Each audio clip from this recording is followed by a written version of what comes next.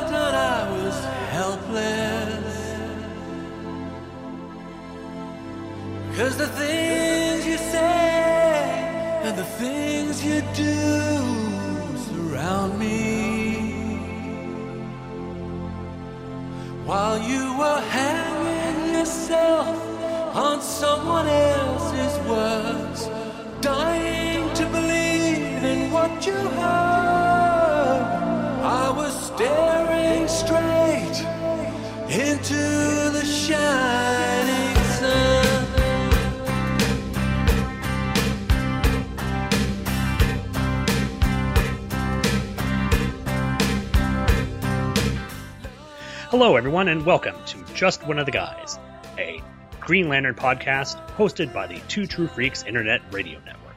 Hi there, my name is Sean Eagle, and my job on the show is to bring you coverage of the comics featuring Green Lantern and, hopefully, Guy Gardner, starting with cover date June 1990 and ending with cover date November 2004. And, of course, Guy Gardner and Kyle Rayner are my favorite Green Lanterns. Unfortunately, we're not going to be covering Guy Gardner for a while. But we are going to be covering Green Lantern Kyle Rayner and, oddly enough, Green Lantern Hal Jordan, who, for some reason, is back. Because of machinations that happened in issue 100, Hal Jordan got flung into the then-current DC universe, and now he's having to deal with the fact that he realizes that, well, things really didn't go too well for Hal Jordan in the future. It's an interesting and really touching tale that we're going to be talking about in Green Lantern number 101.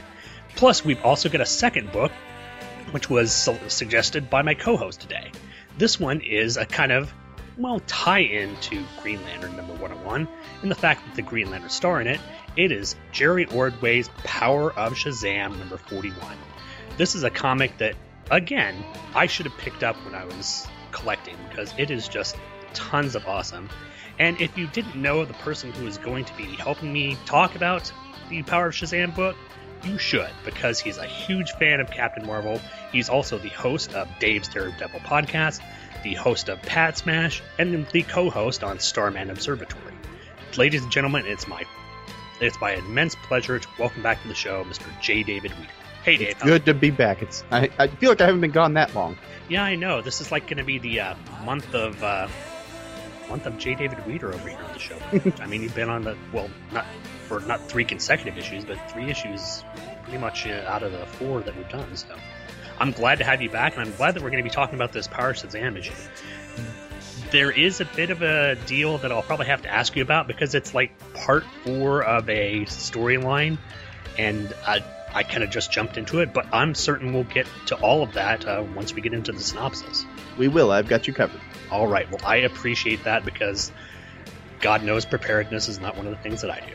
So, as we normally do, I'm going to take a quick break here, plug a couple of promos, probably one for Mr. Weeder's podcast, and once we get back, we'll start in on our coverage of Green Lantern number 101. Stay tuned, folks.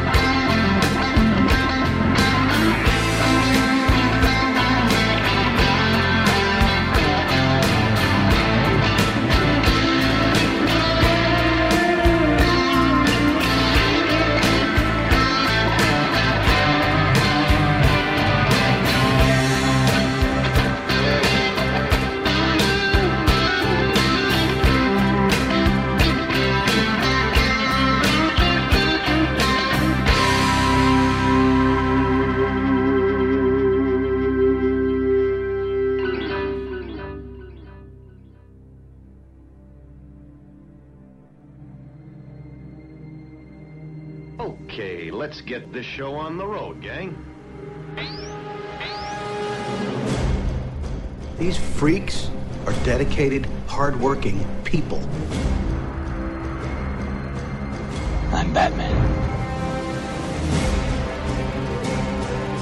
Whosoever holds this hammer, if he be worthy, shall possess the power of Thor. This looks like a job for Superman.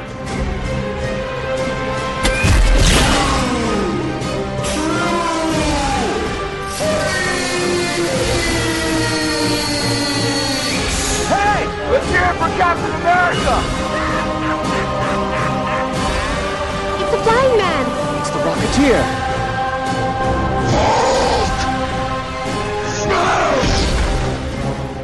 Gentlemen, you're up.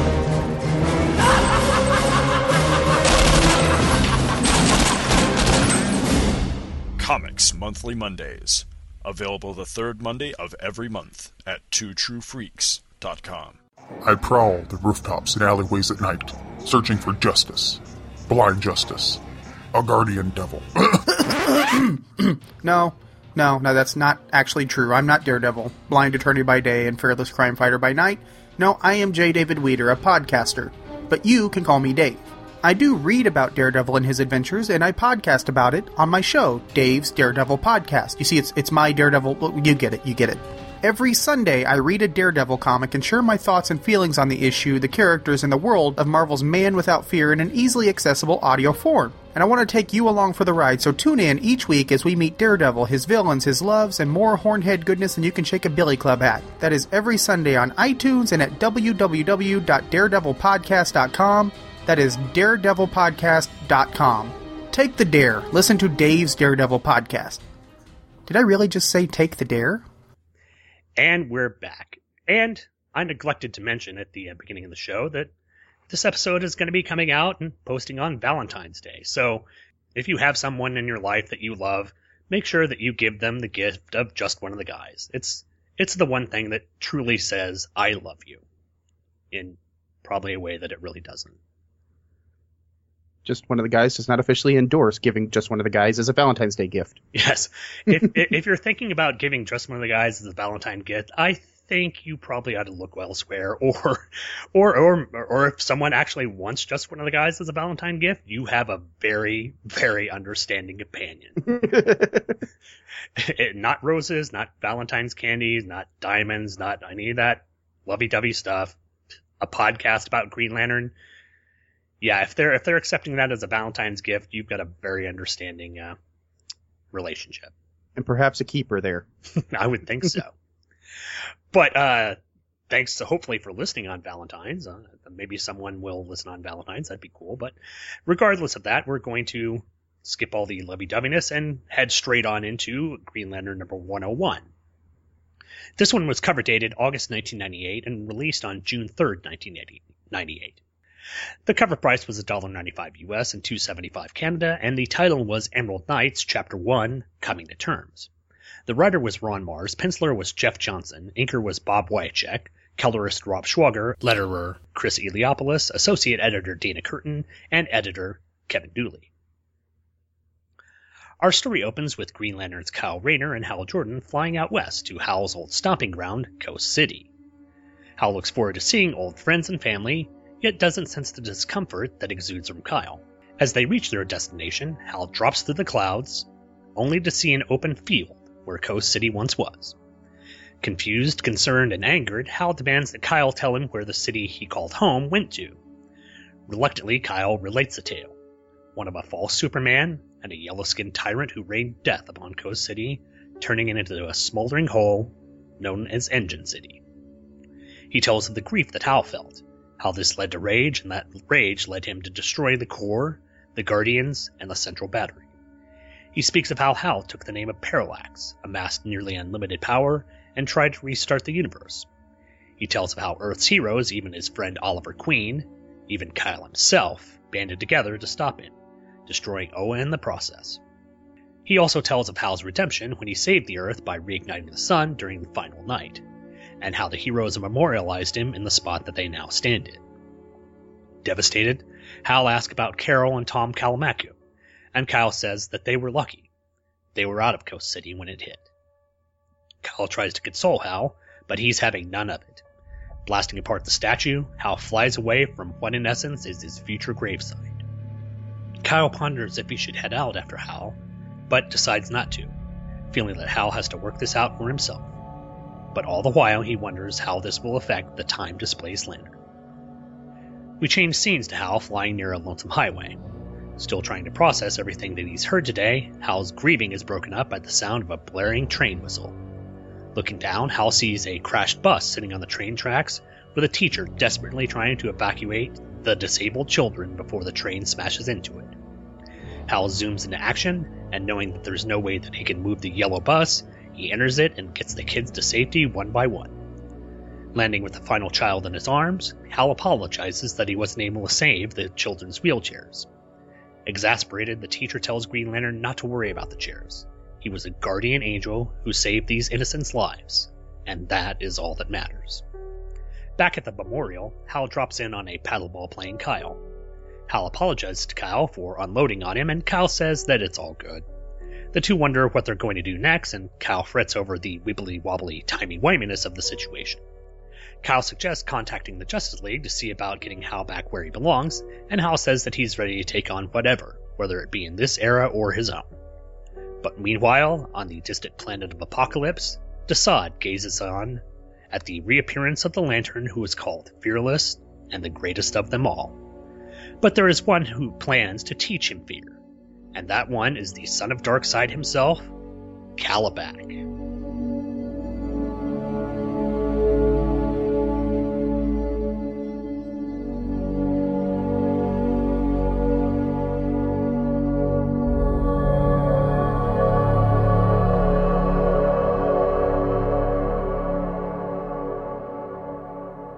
And this is another issue that kind of ends on a good stinger, and bringing in bringing in the New Gods characters into Green Lantern, and I enjoyed this one. When we last talked about Kyle, he was dealing with the idea that he had no legacy, that everything that he did was for naught. And here we kind of get the reverse with Hal finding out that his legacy turned out to be just really awful, leading him to killing those who were very close to him and then dying. And I think Mars and Johnson here do an amazing job at telling the story and just selling the art here. The art is one of the things I'm going to comment heavily about in this book. Oh, the art is gorgeous, and the story is... It's a punch in the emotional jaw, is what it is. Mm-hmm. Well, and there's certain panels in here that I'll get to in a minute that just really sell it. And Mars' storytelling, yes, he's recapping a lot of stuff that we've seen over the past, few months and even few years, but it's done in such a beautiful way. And Jeff Johnson, he's not really, I know he does some work. In fact, I heard his name kind of mentioned in a recent podcast someone was talking about, and I guess he's still doing artwork for DC, but his artwork here is just beautiful. And it's a bit more like Pelletier's art in the sort of cartooniness, but the wonderful thing I like about it is he's got some great ability to capture the facial expressions, and there's just some really good examples of that. I think I know some of the ones you're referring to, but yeah, he reminds me of Mike McKone a little bit, in that he's not hyper stylized, but it's a clean. I think you said animated. I think that's pretty close to what I would say is. It's a comic book feel. It's an older throwback feel. Exactly. It's just really good, and it works very well for the story. Starting off with the cover, I think the one thing that I really don't mention very often in artwork style is the coloring. And the coloring here I think is really good. The new sort of technique that I guess they're getting into in the 90s with more computerized coloring gives a lot of definition and shading to it. It also gives a sort of feel of shininess, as you can kind of see on Hal's costume. Looks where the light's hitting it. It's a bit lighter shade of gray or black, and the coloring on the statue as well. It's a nice, like I said, the coloring I think helps a lot in here. It does. It gives it a lot of variation. The statue doesn't look as organic as the costumes. Mm-hmm.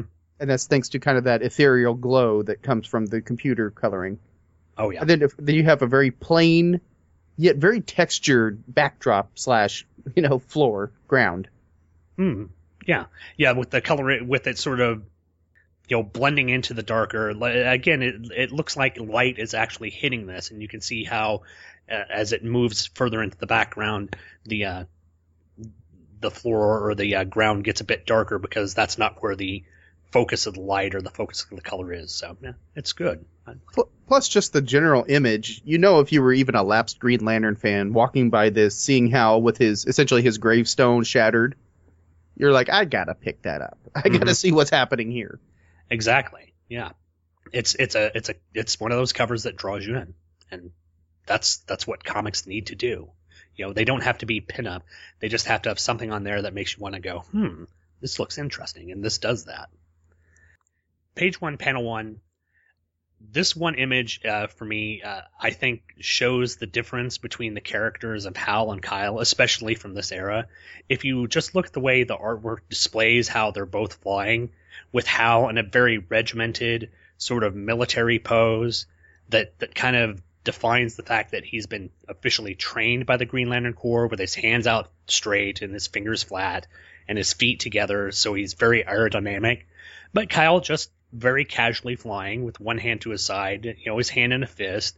I think it's a way that the art is able to define each of the individual characters without really having to contextualize it with a bunch of word balloons or them talking about anything. I think Johnson does a good job at depicting the two characters here.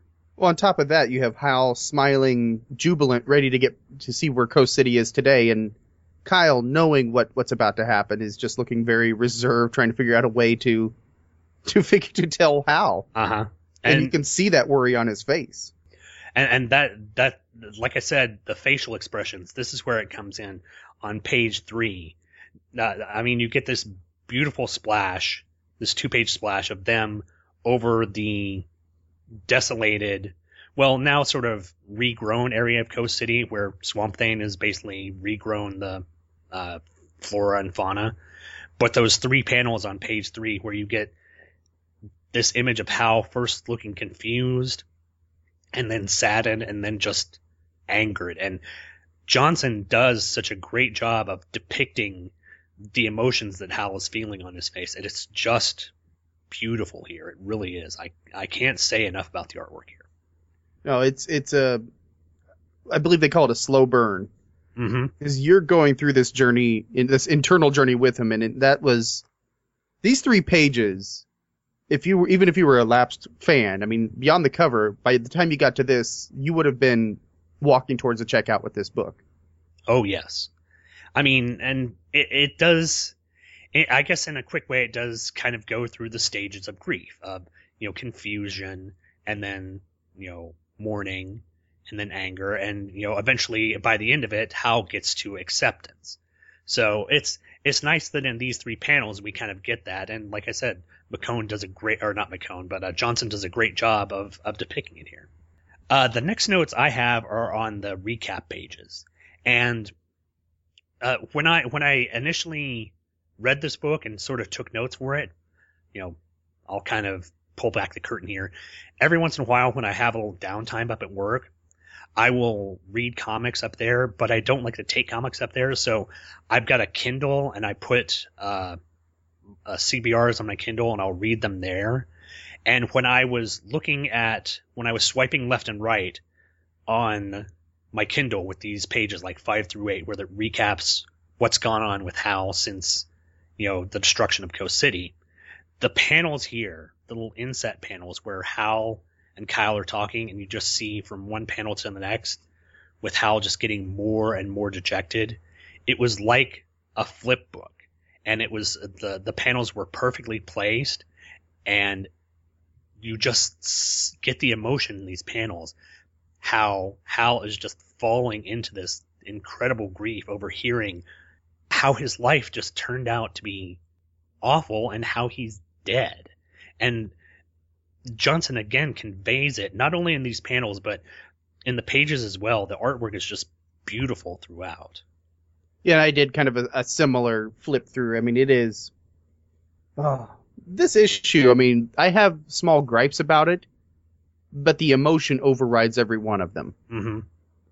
And this was a gutsy story to tell for Mars after the whole Heat debacle, after, he was blamed for corrupting Hal Jordan. He's now redeeming not just himself, but he's redeeming the character through this storyline, and it is massively successful at that. Mm-hmm. And that's a thing that I guess since I was never a part of the Heat thing, I never had, I liked Hal Jordan, but I didn't have that emotional investment to say that when he went away that he needed to come back. And the fact that I also really liked Kyle as a character, I never got into the Heat thing. And it always confused me when I heard that Ron Mars, or when I heard people say that Ron Mars hated Hal Jordan, because over the course of the past couple of issues, 100 and this one, you can tell that Ron Mars has a love for the character and, wants to try and portray him as the hero. And we'll see later in the book, he is an incredible hero. And I don't think Mars wanted to write a story where he killed off Hal Jordan. It was just, again, I think it was more editorial wanting that to happen. Everything I've heard is that it's editorial. They wanted to revamp it, and he was tasked with doing the job. And let's be honest, we all have jobs where we don't always do exactly what we want to do. Oh, yeah. I like on page 9 that Hal's first thoughts are about his friends and his loves. And I guess this is a gripe for me. I still get irked whenever Hal calls Tom Kalmaku pie face. I wish, I understand it's part of the character, it's part of the history, but and he's even addressed the fact that yes, it is kind of it isn't kind of, it is a negative, almost slur. And I wish they'd just get away from that. It's just one of those little things that irk me. This is actually, I will argue, I'm not arguing for the slur, but this is a Hal from a different time before that would have been really recognized as such. So it's actually playing into the character and where he is at in his development. Yeah, that didn't really click with me. But yeah, this is a young Hal Jordan. This is, I think Thomas DJ and I kind of discussed this in the last episode, that this is a Hal Jordan that's maybe 2 years into being Green Lantern. So he's still got that sort of 1960s Silver Age type feel. So this isn't something where he would look at it as in any way offensive. This is just something that he calls his good friend. So yeah, I didn't really think about that. But again, the artwork, especially on that last panel on page 9, just the look of dejection on Hal's face as Kyle tries to, puts his hand on his shoulder and tries to get him. It's glorious. Well, see, then the issue, and especially that panel, it's funny that you point that one out. I got to thinking about if I were, say, the 16-year-old me got to visit me today, what would my thoughts and feelings be? And there's a lot of things I would be really, really proud of and really, really happy with. My wife, a lot of the podcasts I've done. And then I think about the people I've lost along the way. And I think that going through that devastation, especially wholesale all at once, holy crap. Mm-hmm. I don't think I even have words for how that would, affect me. Well, and we're also looking at it from our little, just ancillary lives. This is Hal Jordan, a hero who's done amazing things and in turn has turned around and done incredibly horrible things. And how, as devastating as we would think of that of ourselves as individuals, it's amplified by 1,000-fold for Hal. And him dealing with him this way is completely justifiable, I think. Mm-hmm. Oh, yeah. I will admit, however, on page 10, that middle panel, Hal does look a little wonky. I think from the side view, it's just a little off. But that's one of the only sort of nitpicks that I have in the book with the art. Otherwise, it's really good. It felt like it was attempting to be Kevin Maguire. Yes. And almost nobody's in the league of Kevin Maguire with facial expressions. No, Maguire can do facial expression. Maguire is the most naturalistic person doing facial expressions ever. And I hearken back. Yeah, I think I mentioned this before, either off air or on an episode of some of the Justice League Classified that came out in like the mid to late 2000s. That was the I Can't Believe It's Not the Justice League, where Guy and Fire were leading ICE, quote unquote, out of hell, and they were just walking side by side. It was kind of a parallel to the Orpheus story of I think Greek myth, where they have to take this person out of hell, but they can't look behind them. If they do, the person turns into a pillar of salt, I think was the original story.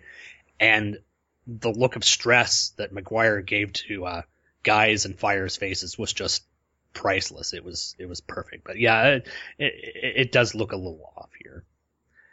After that, I really don't have much until the rescue sequence. I'm kind of the same, yeah, because Kyle's reaction is pretty much what we would all do: stand there and be kind of confused exactly how to proceed. Yeah, do you go after him and think of him as a threat, or do you just let him work these things out by himself? And Kyle gives him a little bit of benefit of the doubt, a little bit of faith, which is awesome.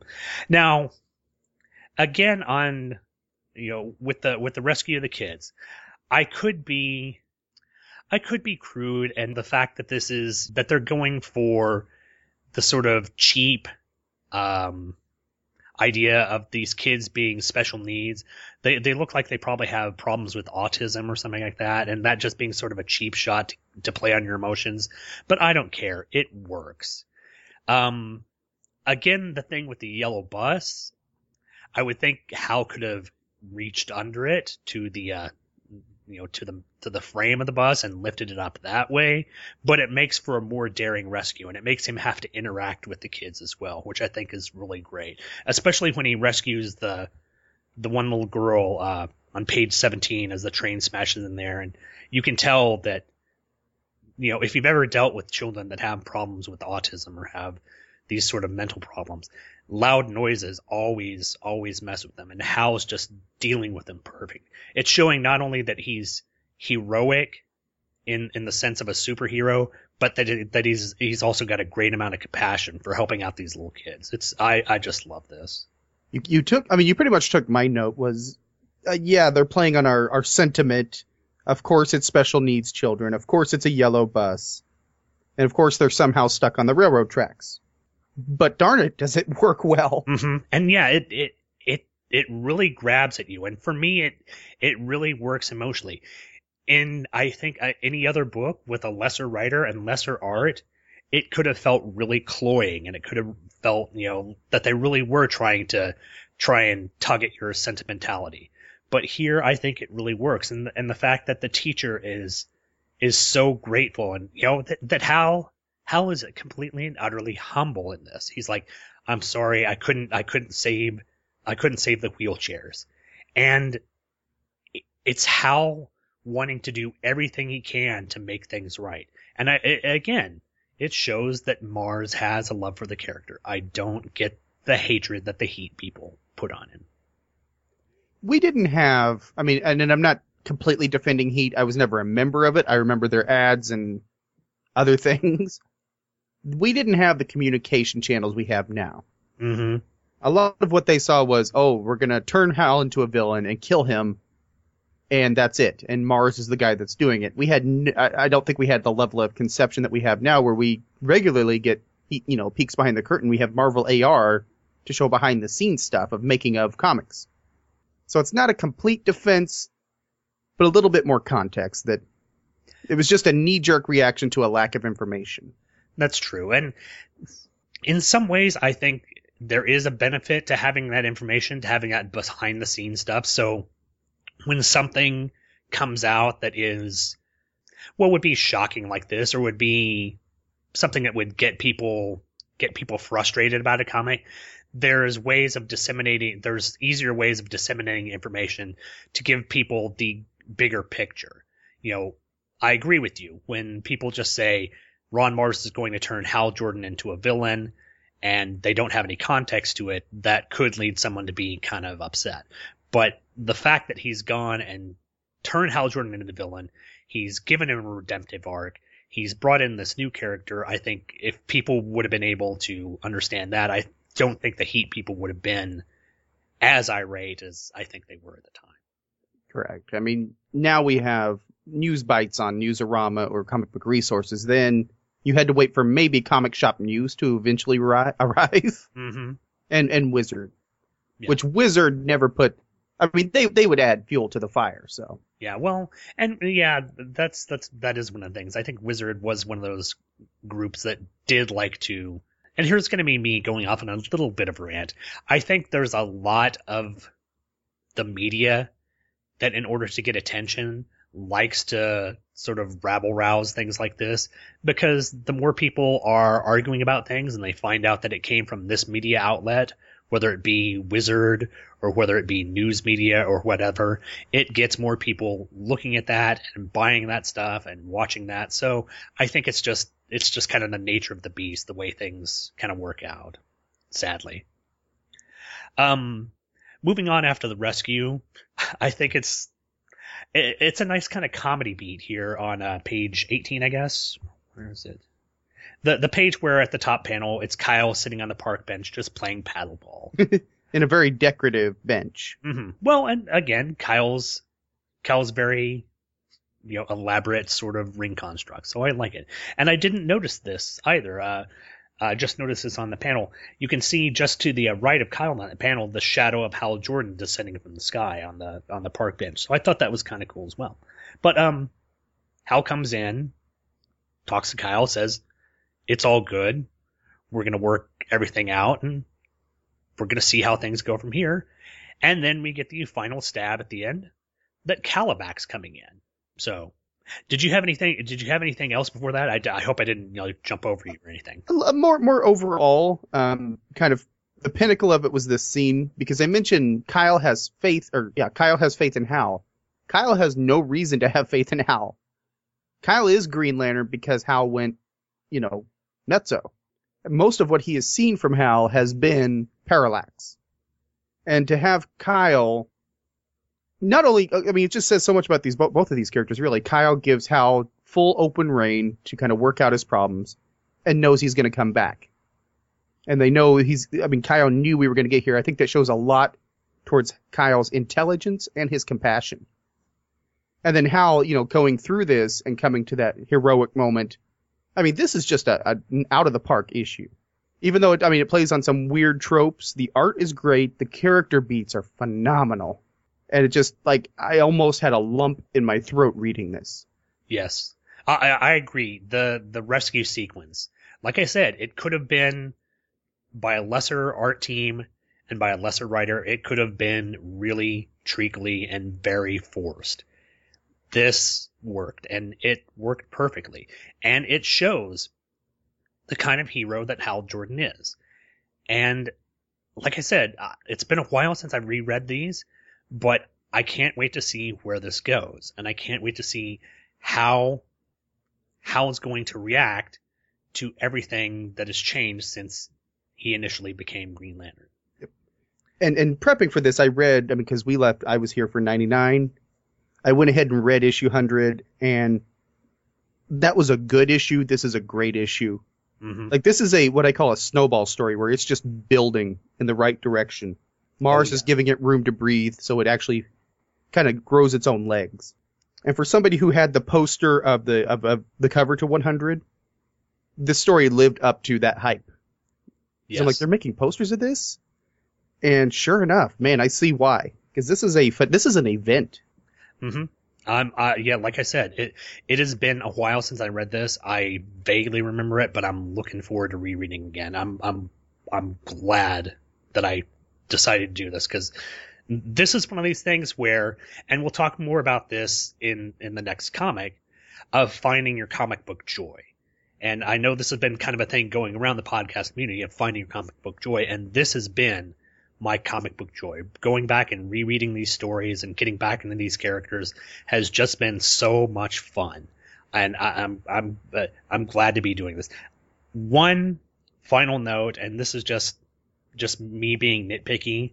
On the final page, on page 22, with Kalibak, I'm wondering when he got with Access and was able to slip over to the Marvel universe and steal Hercules' loincloth and everything, because that is perhaps the weirdest outfit I've seen Kalibak in recent memory. I think some notes got missed in the color. Well, no, he has hair. Never mind. I was thinking it was a coloring error. I don't know. It just, yeah. But he's got a hairy chest and arms, so. Mm-hmm. And when did John Romita Jr. take over art on this book? Yeah, it does have a very J.R.J.R. look. He's beefy. Yeah. But yeah, this was just a phenomenal issue. And it's a great way to set up Hal Jordan being in the then current time and really show the heroism of Hal. So I love this. But we have another comic, one that was suggested to me very graciously by J. David Weeder, something that I'm a little bit, unaware of, well, not unaware of, but I wasn't really collecting at the time, and I might have to go back and start collecting this, because this was an interesting story. What we're going to be looking at next is a book that came out in the same cover date. It's Power of Shazam, number 41. We're going to take a look at that, and Mr. J. David Weeder is going to give you the synopsis for it right after these comic book promos. It was the dawn of the Third Age of Comics, 15 years after the rise of the Comics Code Authority. The Bronze Age was a dream given form. Its goal? To portray superheroes in a way that was socially relevant by tackling real-world issues. It's a catch-all, a place to explore monsters, demons, gunslingers, gods, and superheroes alike. Writers and artists wrapped in house styles of sophisticated realism, creating the stuff of legends. There is no assurance of quality, but it's our last best hope for comic books. This is a retrospective of the true Golden Age. The year is 1970. The name of the podcast, Uncovering the Bronze Age. Tune into our feed for regular content at relativelygeekypodcast.blogspot.com. Also home to the Quarter Bin Podcast and the Short Box Showcase.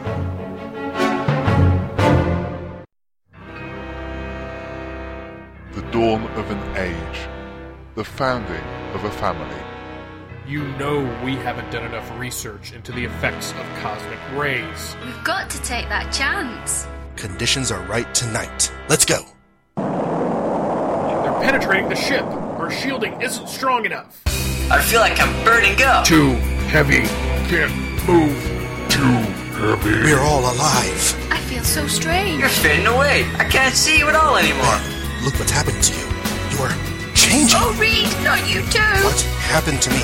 To all of us. I can fly. We gotta use that power to help mankind, right? And so was born the Fantastic Four. For soon the Mole Man will have the entire world in his power. I am the mightiest living mortal on Earth, and half mankind shall feel that might. The Fantastic Four. Little do they dream they're the palms in the hands of Dr. Doom. The Human Torch will be the Puppet Master's next victim. You Earthlings can't change the way I can. That means I'm the most powerful person on Earth. I've been expecting you, for I am the Thinker. I vow never to return, my lord, until the Fantastic Four are no more, and the planet Earth is no more. You're in the presence of the awesome Ralatot, King of Kings, Master of Men, and Lord of the Seven Suns. Fool, you're just a muscular freak. Blind the Hulk. Stop! You must not enter the castle of Diablo. My journey has ended. This planet shall sustain him till it has been drained of all elemental life. So speaks Galactus. Flame on! It's clobbering time! The Fantastic Four from the very beginning. Witness the origins of a legend. The Fantasticast. ffcast.libsyn.com. And we are back. This time we are going to take a look at, as I said before, The Power of Shazam number 41, and the synopsis here goes to Mr. J. David Weeder. Take it away, sir. Yes, it does. Now, to kind of start us off, since we're coming into part 4 of a story, kind of walking in media res, to give you an idea, if you don't know the concept of Shazam, basically Billy Batson, by saying the word Shazam, becomes Captain Marvel, Superman-level hero. His sister, Mary, does the same thing. They have a villain named Mr. Mind, who is a small worm. And basically he multiplies with drone worms, he controls minds, and he used Sarge Steel to detonate basically an atomic bomb near Fawcett City where they live, which they thought it killed their adoptive parents. They were fine, but still, it's an atomic bomb that destroyed a city. Wow. So they went to confront Sarge Steel, who hid his possession really well, because normally Mr. Mind goes into the ear canal, much like Wrath of Khan. But he actually hid it within the metal hand that he has. So Mary went off to Bibbo to detect the possession of Mr. Mind, basically to find a device. That's right, I said Bibbo. Because Jerry Ordway introduced Bibbo's brother, who was a brilliant scientist, into this book. I kid you not. Oh, wow. Yes. Bibbo's twin brother. But with the Bibbo weapon, basically Mary was able to free Sarge Steel from Mr. Mind, but Mr. Mind and his drone started seeping into every part of the military, into their minds, and into an old alien armor, which looks something like Kirby would draw. And as we're coming into this, Mind has revealed he's about to drop a nuclear holocaust on the U.S., and then he turned into a giant worm and buried the Marvels under some rubble, which is where the previous issue left off. And that's where we pick up with Power of Shazam! 41. Cover dated August 1998. On sale date June 3rd of 98. The cover is painted by Jerry the Extraordinary Ordway. And it is pretty freaking epic. Mm-hmm. This is the Monster Society of Evil Part 4. Death Warrant is what the official title is. The cover shows it as Mind Expansion, which I like quite a bit. It was written by Jerry the Extraordinary Ordway, with pencils by, I don't know if it's Peter Krause or Krause, because I know there's an actor with the same name who pronounces it Krause. Inked by the great Dick Giordano, or some approximation thereof. Lettered by John Costanza, and colored by Glenn Whitmore. And we pick up with the Big Red Cheese and his sister regrouping in time to see the giant Mr. Mind attacking the White House. Cap and Mary give the giant worm a throw, as elsewhere, James Barr, formerly the hero Bullet Man, has some blocked memories returned from a World War II mission.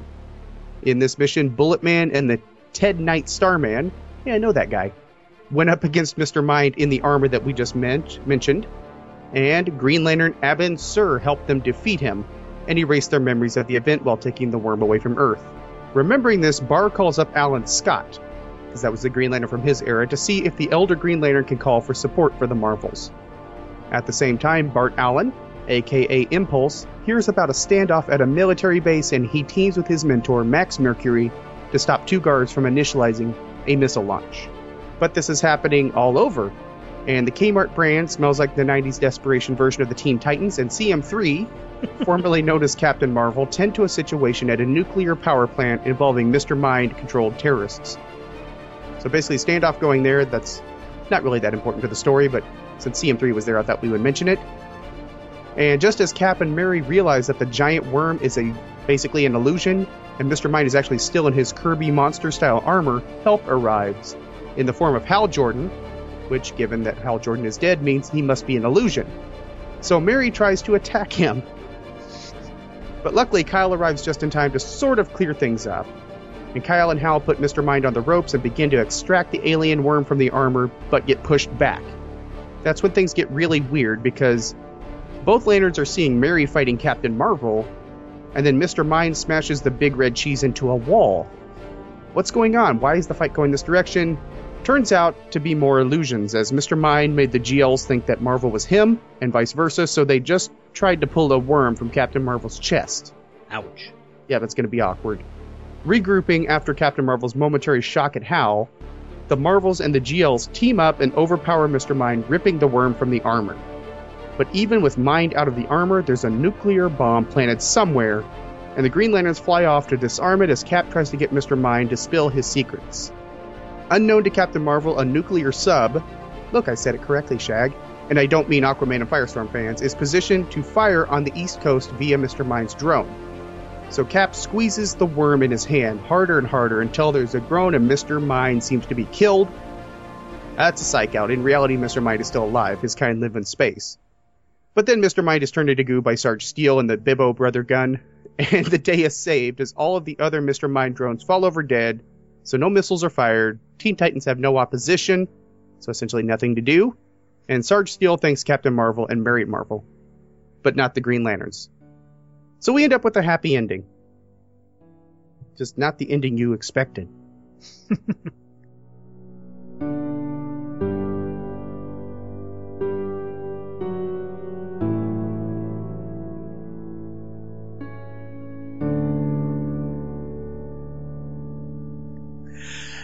This story, again, was just a fun story.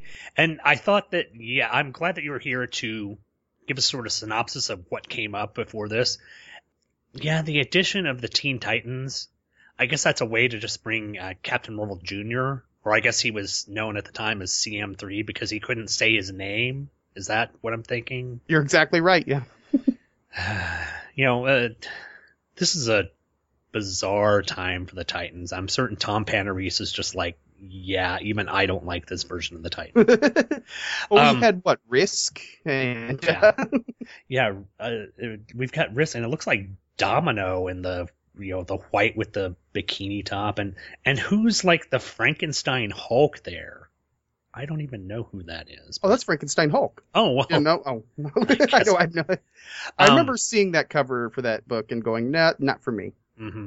I guess Speedy's there, or I guess Arsenal, or whatever he's going by this time out. But yeah, they were completely unnecessary in the book unless you wanted to have Captain Marvel Jr. in here. But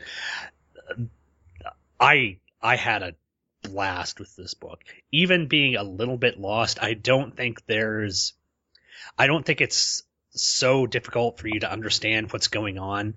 Mr. Mind is messing with people. There's a possibility of nuclear explosions, and the Marvels are beating the crap out of people. I think that's a pretty straightforward story, and I just love it.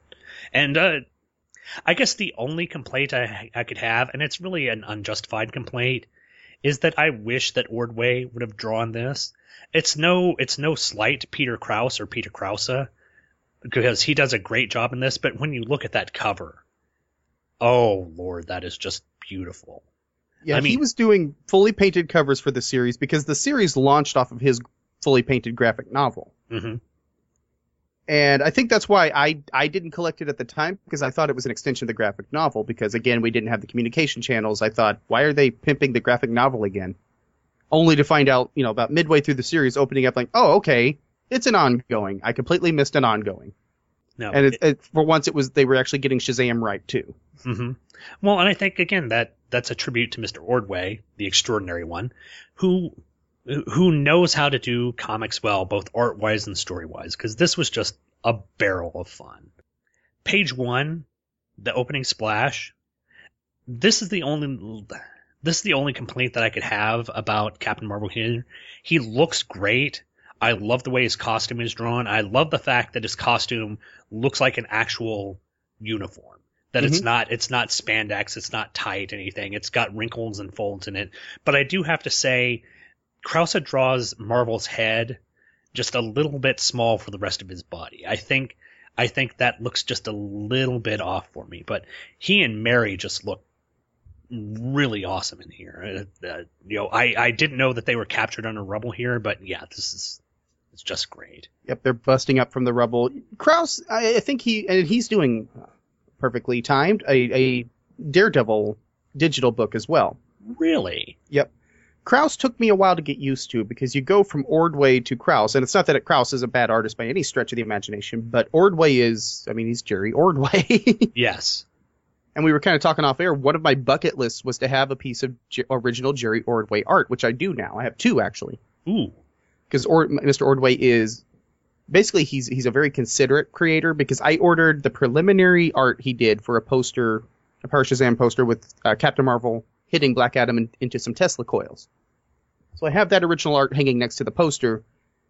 Just being Ordway, he decides to do this sketch on the shipping label, the shipping pack slip.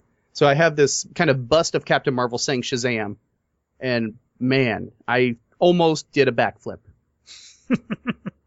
Yeah, getting any type of art, especially from Jerry the Extraordinary Ordway, would just be so wonderful to have. Yeah, and the fact that it's a testament to how great these older artists are, that they're willing to go above and beyond, when people have a likeness or have a favorability who enjoy their art. They're willing to go above and beyond and do something nice for them. So that just says such wonderful things about the guy. Pages 2 and 3, Mr. Mind.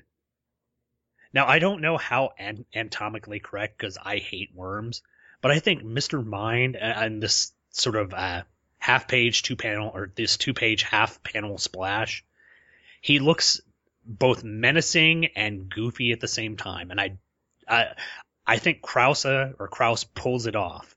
This giant worm with the big bug eyes, no pun intended, crashing into the White House is, like I said, just disturbing and frightening, yet kind of cuddly and goofy at the same time. That's Mr. Mind in a nutshell, though. When he first appeared in the original Monster Society of Evil, which was it was a 24-part series in the Golden Age Fawcett comics. I mean, he was a worm who orchestrated terrible, terrible things. He was getting Nazis organized against Captain Marvel.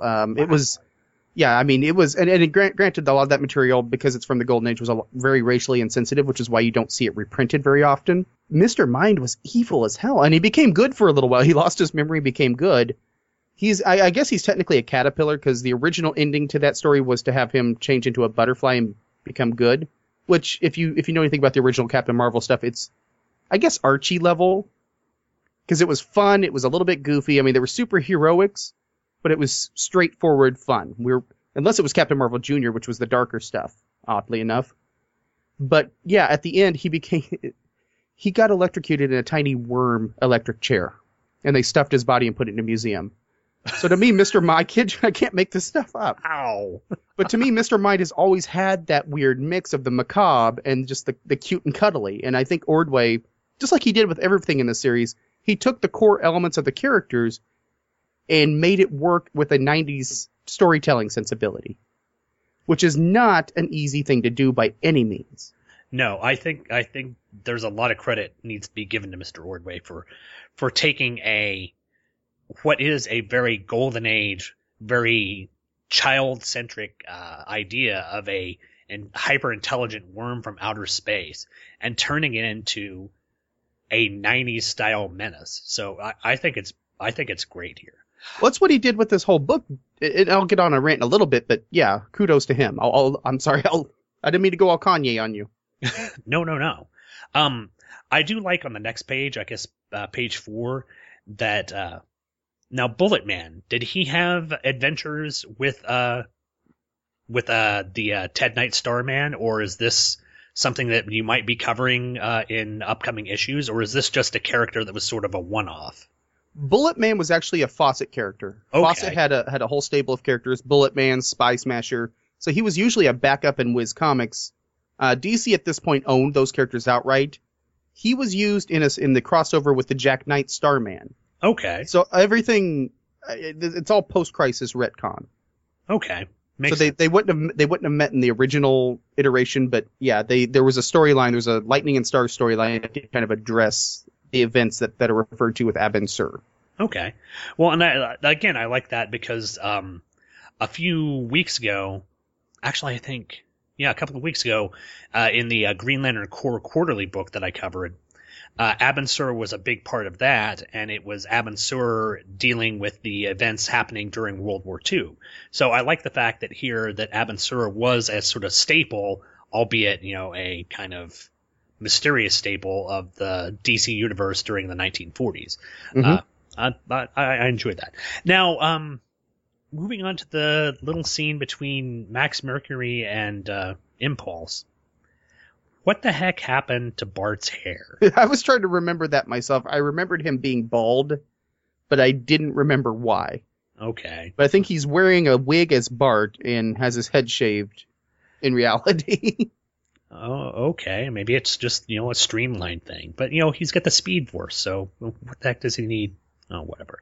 But yeah, this was just this was not a confusing. I mean, it was nice to see Max and Impulse in here, but it was just one of those things that was kind of throwaway, and it was a nice way that they could come in and stop the two people from turning the keys to launch a nuclear missile.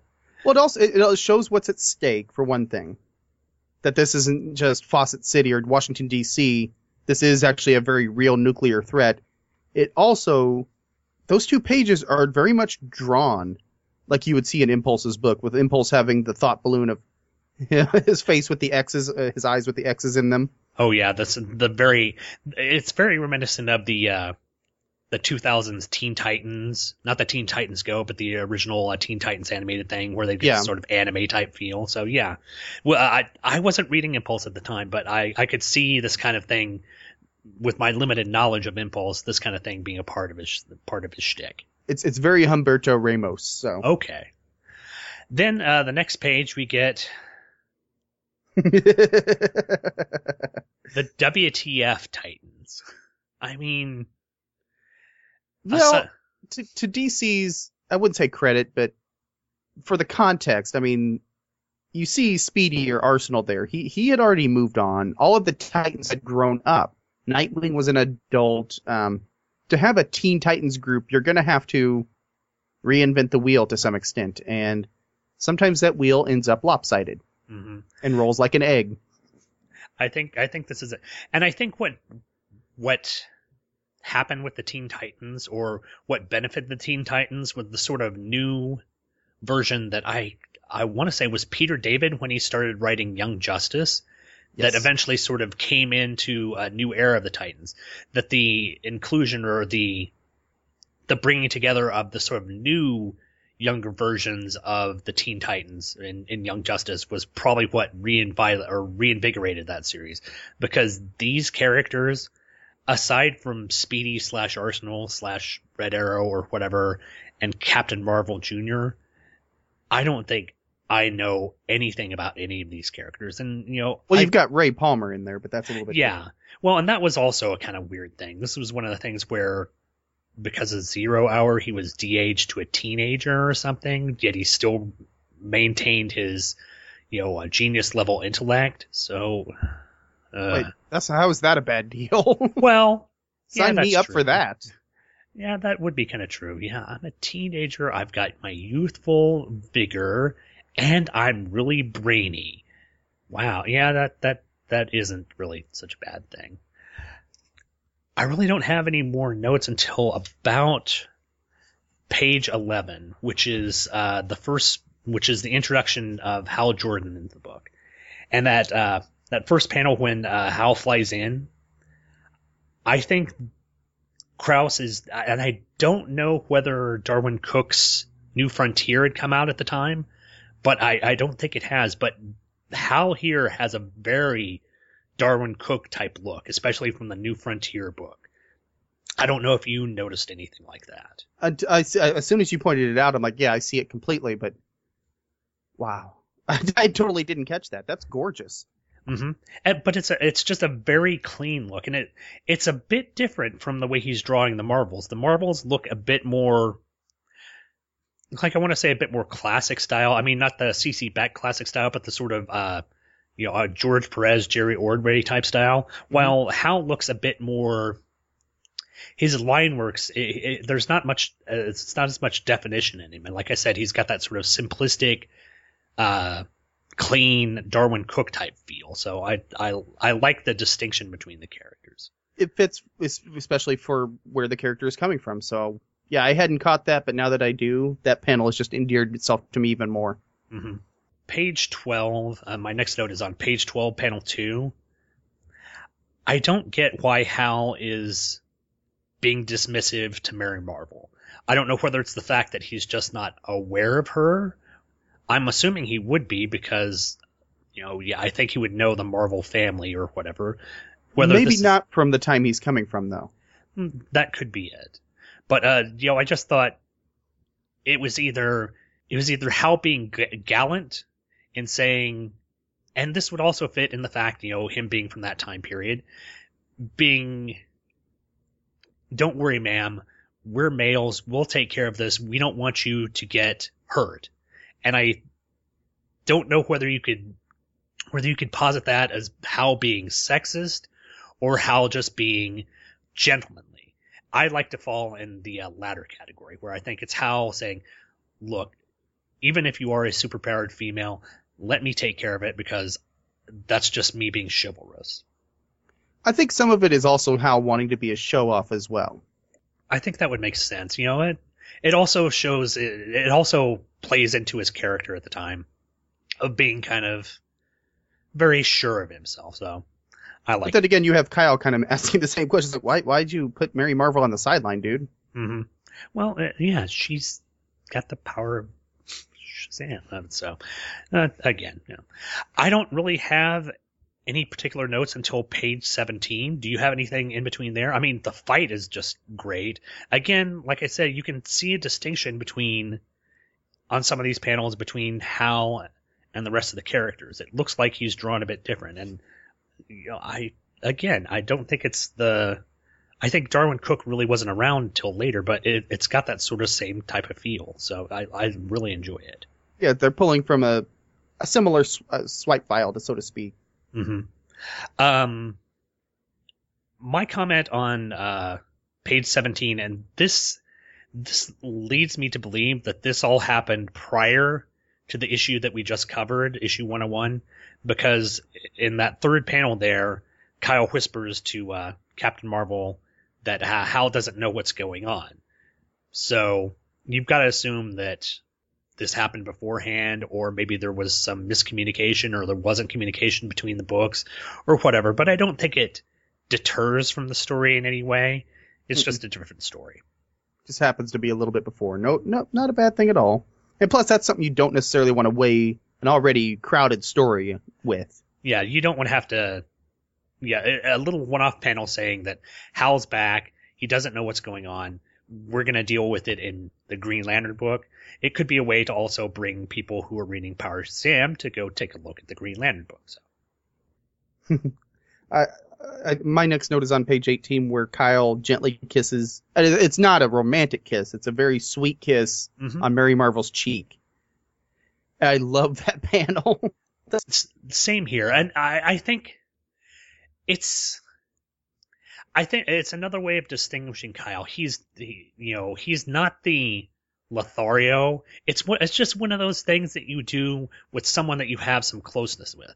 And I don't know how close or how much a relationship that Kyle has had with Mary Marvel, but I think it's a nice, just really sweet panel, and I really enjoyed it as well. I thought it was a really nice panel, and again, Krause does a really good job with Mary's facial expressions. Her eyes closed, she's smiling. She thinks it's just really sweet, and I agree. It's a sweet little, just nice thing to be doing to sort of break up this whole, or to finalize this whole thing. So well, it's cool. They worked together on the Titans at one point. I know that. Before this. But also, I'm going to go on a geek rant. Okay. If you Google Mary Marvel and do an image search, you find a lot of lewd pictures of Mary Marvel. Which, I mean, that's your right to search out. It's your right to make. However, I'd like to remind everybody, not only is she a fictional comic book character, she's massively underage. Mm-hmm. And, I mean, granted, I'm not even talking about when she, down the road became, Black Mary Marvel, wearing a black costume. But cheesecake poses where she's bending over, her skirt is up right at her waistline. Come on, dude. There are characters you can slap some sex on, Mary Marvel, probably not the best of choices for that. No. Well, and I think that's why I like this panel, that it is innocent. There is no sense of sexuality or sense of lewdness in it. It's just Kyle saying, you did a great job. I'm glad to see you. It's good that things work out this way, and I'll talk to you later. It's something that you would see between two people who have a good, compassionate friendship. And it's not done to be in any way lurid or anything. I think it embodies both the characters. But yeah, it is disturbing that people like to take these characters who, in general, I look at as innocent and tart them all up on the internet for their own, I don't want to say perverse thoughts, but maybe that is the case. Because, yeah, Mary Marvel, in my opinion, should be in general a pure and good character. In fact, that's what the Marvel family should be. They are the embodiments of goodness and purity. So, that's disappointing that there's that kind of stuff out in the air. But I'm certain, what is it, Rule 42 or whatever, Rule 37, or I can't remember which one it is, that anything... Yeah, I know the one you're talking about. Anything on the internet that you could think, being turned into something sexual can be. So, yeah. Screw you, internet. See, page... where am I here? Page 20. I like it here that Captain Marvel is just tired of Mr. Mind stuff. I didn't know that Mr. Mind set off a nuclear blast near Fawcett City. And did you say that he killed? No, they thought them dead. Mary, through a twisted set of events, was adopted as a baby because, I kid you not, and this is both Golden Age and in the Ordway version, a nanny for both kids was also babysitting an infant that died. She switched that infant out for an affluent family named the Bromfields. So Mary grew up with a different family, and Billy has just been adopted into that family. And yeah, they thought them, that couple, Nick and Nora. Yeah, I know, Dick Van Dyke, I get it. They thought them dead for a little bit. They found them in the survivors category, but... So, I mean, both emotionally, these are kids as well. Let me remind you of that context.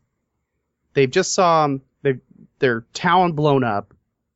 There are people that were dead, but also their adoptive parents. So, yeah, they're pushed... Captain Marvel's really pushed to the emotional brink at this point. Mm-hmm. And you can tell it on these pages that he's got Mr. Mind in his hand, and he knows that Mr. Mind's not going to stop. And it looks, for all intents and purposes, that Captain Marvel is going to basically obliterate him and squish him in his hand. So I think this is a nice character moment with him, that he's able to kind of show this idea that he can be dark without being, or that he can be not really violent, but he can be dark without being too dark. That he could be tempted. He could be tempted to he'd be at the threshold. Well, and I think with the circumstances that you laid out, with his adopted parents almost being killed, that yes, you could see him coming to this brink. But again, he doesn't. And again, that is an example of a true hero. They don't, they can frighten people into thinking that they're going to do something to take your life, but in the end, that they don't. And I'm not getting off on a rant. Not going there. Well, it was played with in Green Lantern 100, where Hal, he made Sinestro think he was actually going to do it. Which, I mean, I know that scene was played for irony as well, but the speech afterward kind of is echoed here that I'm not going to stoop to your level. That's what a hero does. Is I'm going to do what has to be done, but right up to the point of doing the unthinkable. But thankfully, then we get Sarge Steel coming in the next panel and just pop with the Bibowski weapon. The Bibbo. Oh, the other Bibbo brother. That is a revelation that I will never be able to get over. That is just so awesome that Bibbo has a twin brother who is a genius level scientist. That is just brilliant. Then we finally get the last, or the top panel on the last page. It's like, hey everyone, remember the Teen Titans? Remember they were in the book? Yeah, no one remembers them. I remember Risk and getting his arm ripped off, but that's a whole other thing. That's a whole Superboy Prime thing, and we're way ahead of schedule on that. Okay, but yeah, it ends with the Marvels triumphing and things being back to normal, and we're learning that Peter Krause is leaving the book, and Jerry Ordway is going to be taking over the next issue, which makes me sad, but makes me want to go out and pick up the next issue so I can drink in some delicious Jerry Ordway art. And the weird thing is, I think you mentioned some of the line work. I think Krause was not outright aping Jerry Ordway, but going from Ordway's style. And I don't think there's anything wrong with that. If you can effectively not really mimic, but sort of homage an art style of someone who is considered to be classic, and you can do it well and incorporate that into your own style, I don't think there's anything wrong with that, especially, and even if it is in a book that's written by the person that you're kind of trying to ape. So I love this. I'm really glad, David, that you got me to read this book, because it makes me want to go and pick up more of this. I wasn't sure how you were going to react. I was hoping you reacted how most people do with this book, which is you succumb to the charm of the book, is what it is. And again, DC finally got it right with this series after really failing the character for a long time. Because when DC got him in 73, 74, they're like, we're going to do what Fawcett did. We're even going to bring CC Beck on. And, I mean, the character had been out of publication for 2 decades. So, I mean, that was probably not the greatest starting point. And then throwing in reprints of the old Fawcett stuff into the Shazam series of the 70s, that's going to conflict kids. Then they went darker right before the Crisis. Roy Thomas, of all people, did a fairly readable, very enjoyable reboot called Shazam: The New Beginning that just didn't quite take. And for years, they just could not place Captain Marvel in a decent place. And Ordway's like, let me do this, this graphic novel. And from what I understand, it wasn't meant to springboard into a new series. It was just supposed to be standalone. And sure enough, they saw the gold in that. And this series, it takes everything from the Golden Age. It doesn't turn it into something it's not. It doesn't turn it on its head. It builds off of that with 90s storytelling concepts in a very good continuity. One of the best character reboots of all time. Just solid from beginning to end, to be honest with you.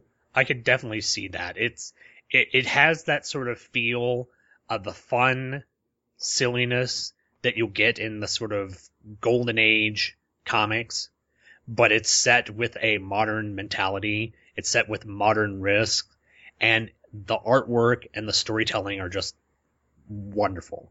Again, I am so thankful that you came on the show and got me to read this, because this is one of the things that I've been wanting to do with this show, is find things from the 90s, a very maligned era in comics that are just fun to read and fun to take in. And this is one of the things. David, I'm so glad that you were able to come on the show and talk to me about this book. I'm glad you let me talk about Captain Marvel. So thank you for having me on. And anytime you can have an outlet to talk about that, I'm glad to have you do that.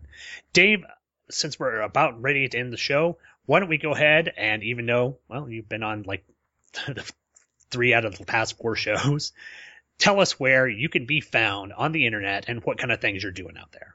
Yes, I'm on the Marvel side, which is odd to say, but I mean Marvel Comics with Dave's Daredevil podcast at daredevilpodcast.com. I also will be returning to Pad Smash and Incredible Hulk podcast. Lee and I have been cooking some stuff up as recently as last night before recording this, so that is at IncredibleHulkSmash.com. And then I'm on Superman in the Bronze Age. I have a segment about DC Comics Presents, and that's at SupermanInTheBronzeAge.com. And of course, by now you will have heard the 3rd episode of Starman Observatory at StarmanObservatory.blogspot.com, with the 4th one coming up not too terribly far away. Awesome! I can't wait to I can't wait to listen to that. Obviously we're recording this out of order, so it hasn't technically come out yet. But I'm looking forward to listening to more Starman goodness. And this next episode, or this most recent episode, was really, really good. We really got back on the ball. Oh, hopefully there will be tons of Gravity Rod references in there as well. Plenty of innuendos. That would be fun. I don't get it. Innuendo? Thank you, everyone, for listening to another episode of Just One of the Guys. Hope you guys have a happy Valentine's Day and keep your gravity rods safe. Bye, everyone. See, that I got. Okay. You've been listening to Just One of the Guys, a Green Lantern podcast, hosted by yours truly, Sean Ingle. All images, stories, and music are copyright their respective copyright holders, and no infringement is intended. This podcast is done solely out of my desire to show the tendencies of the internet that comic books can be fun, humorous, compelling, thought-provoking, and exciting, while not having to fall into the weary tropes of the 1990s. I'm not in any way doing this for monetary gain, which irritates my wife to no end. All feedback for the show can be sent to the show's Gmail account at justoneoftheguyspodcast@gmail.com. All feedback, positive and negative, is warmly welcomed. All spam bots are warmly welcome too, as long as your definition of a warm welcome is for them to die horribly in a fire. The website address for the show can be found at the brand new Two True Freaks website, located at twotruefreaks.com. There you can find the RSS feed, as well as scans of the covers and whatever else I feel like putting out. Look for me on iTunes. Just search for Just One of the Guys podcast, or search for Two True Freaks, the numeral 2, and you can subscribe to either the show or Two True Freaks there. You can also search me on Facebook, and now you can actually find me there, as it was a requirement of my new Demonsicor contract. But it still doesn't mean that I'll be joining your little Mafia Wars group anytime soon. Thanks for downloading and listening, and come back next Friday for another episode of Just One of the Guys, a Green Lantern podcast.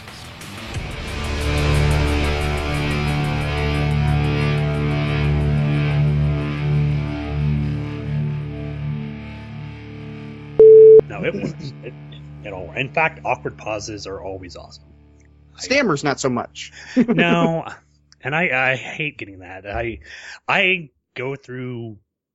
try and go through my shows and edit out any you-knows that I put in there, because like I've said before, I will follow up a you-know with a you-know. And I just, whenever I'm not reading something or trying to voice what I'm trying to say by myself, in order to continue on with something, I will either do a very long pause or I'll put a you-know in there, and that just bugs the heck out of me. I need to try and get over that. You would think 100 and some episodes I would be done with that, but that's like that's natural for you. That's how you speak in real life. And I understand, but it's just me being anal retentive, I guess. Which, yes, is hyphenated. I did play with the idea of reviving Superman Forever Radio and doing the digital first comics, but I'm not sure if the time is there, or if after all this, the second big hiatus, if it would be able to come back. No problem. Yeah, I've heard good things about the Superman digital stuff, including who was it? Did you? Yeah, you were doing the Smallville books. Mm-hmm. I did 2 episodes over the first 12 Smallvilles, but they're very good. I mean, Trentus and I had Magnus, His Excellency. We were talking on Facebook, and he pointed out, it's not just a new Superman continuity; it's a new DC continuity built around Superman. And I mean, if you were lukewarm on the show, this is not 180 degrees. But it's more like a 45-degree angle. Now we really are doing a Superman story. We're free to do all the things we couldn't on the show. And it's just been... I love the release schedule. I love having something there to go to every week. And having this big continuity. They just wrapped up a Constantine Zatanna arc. Oh, really? Yeah, so I mean, they really are growing that. I mean, you have Jay Garrick forming the Titans. Wonder Woman and Batman have appeared. It's just... It's I wouldn't say it's firing on all cylinders, but man, it's good. It's funny you mentioned that now. It did not occur to me until last night that essentially Man of Steel was another land deal. It was another land grab. This time it was just Kryptonian. I was like, damn it. Oh my God. It was, wasn't it? Yeah.